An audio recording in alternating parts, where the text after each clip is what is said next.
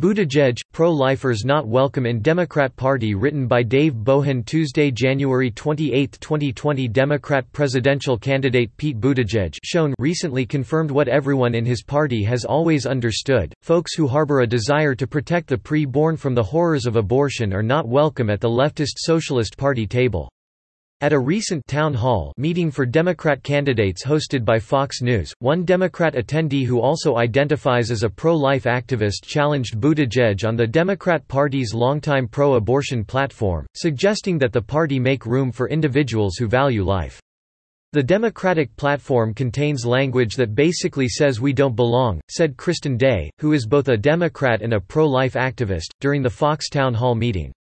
"We have no part in the party because it says abortion should be legal up to 9 months and the government should pay for it. And there's nothing that says people having a diversity of views on this issues should be included in the party." Day, who is executive director of Democrats for Life of America, went on to ask Buttigieg, "Would you be open to language like that in the Democratic platform that really did say that our party is diverse and inclusive and we want everybody?" Day's reasonable challenge prompted the radical gay, pro-abortion candidate to shift to full party platform, confirming to Day what she and other pro-life Democrats already know. "I respect where you are coming from, and I hope to earn your vote," said Buttigieg, in an automatic recital of the Democrat Party's abortion plank. "But I'm not going to try to earn your vote by tricking you. I am pro-choice. I believe that a woman ought to be able to make that decision." Fox News moderator Chris Wallace followed up on Day's challenge, asking Buttigieg, "What do you say to Democrats who are pro-life, and there are obviously millions of them? What do you say to them on an issue of such deep conscience, that they should overlook this particular issue and look at the whole sum of views or go find another party?" Buttigieg responded with predictable Democrat lockstep clarity, telling Wallace that he doubted a woman's decision to kill her baby is going to ever be better, medically or morally, because it's being dictated by any government official.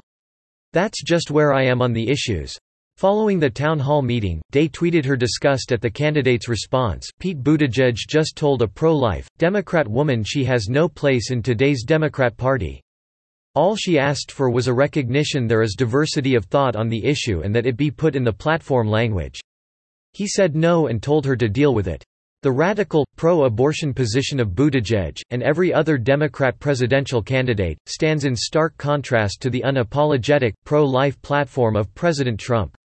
Over his first 3 years as president, Trump has, as reported by LifeSiteNews.com, reinstated and expanded the ban on foreign aid to abortion-involved groups including International Planned Parenthood Federation, banned groups that commit or refer abortions from Title X family planning funds, overturned Obama-era regulations that barred states from defunding Planned Parenthood, and issued rules protecting Americans from being forced to subsidize abortion in government-mandated health insurance plans. Additionally, as reported by The New American, on January 24 Trump became the first president to attend and address the Washington, D.C., March for Life, the annual flagship event of the pro-life movement. "All of us here understand an eternal truth," the president told the March for Life audience, made up of tens of thousands of pro-life individuals of all ages and backgrounds. "Every child is a precious and sacred gift from God. Together, we must protect, cherish, and defend the dignity and the sanctity of every human life." He went on to affirm that every human soul is divine and every human life, born and unborn, is made in the holy image of Almighty God. "Together we will defend this truth all across our magnificent land. We will set free the dreams of our people. And with determined hope, we look forward to all of the blessings that will come from the beauty, talent, purpose, nobility, and grace of every American child." As for the Democrat Party that Buttigieg and the gaggle of other Trump challengers represent, LifeSiteNews.com noted that it has grown more uncompromisingly pro-abortion over the past decade, dropping language claiming to believe abortion should be rare and making more overt its support for direct taxpayer funding of abortion. The pro-life news site reported that candidate Buttigieg's own presidential platform includes appointing pro-abortion judges to the Supreme Court and making the abortion drug Rue 486 available over the counter. It added that as mayor of South Bend, Indiana, Buttigieg vetoed Women's Care Center's rezoning application to build a pro-life pregnancy center near the site of a proposed abortion center, and has largely dodged questions about the discovery of thousands of babies' corpses on the property of a deceased area abortionist.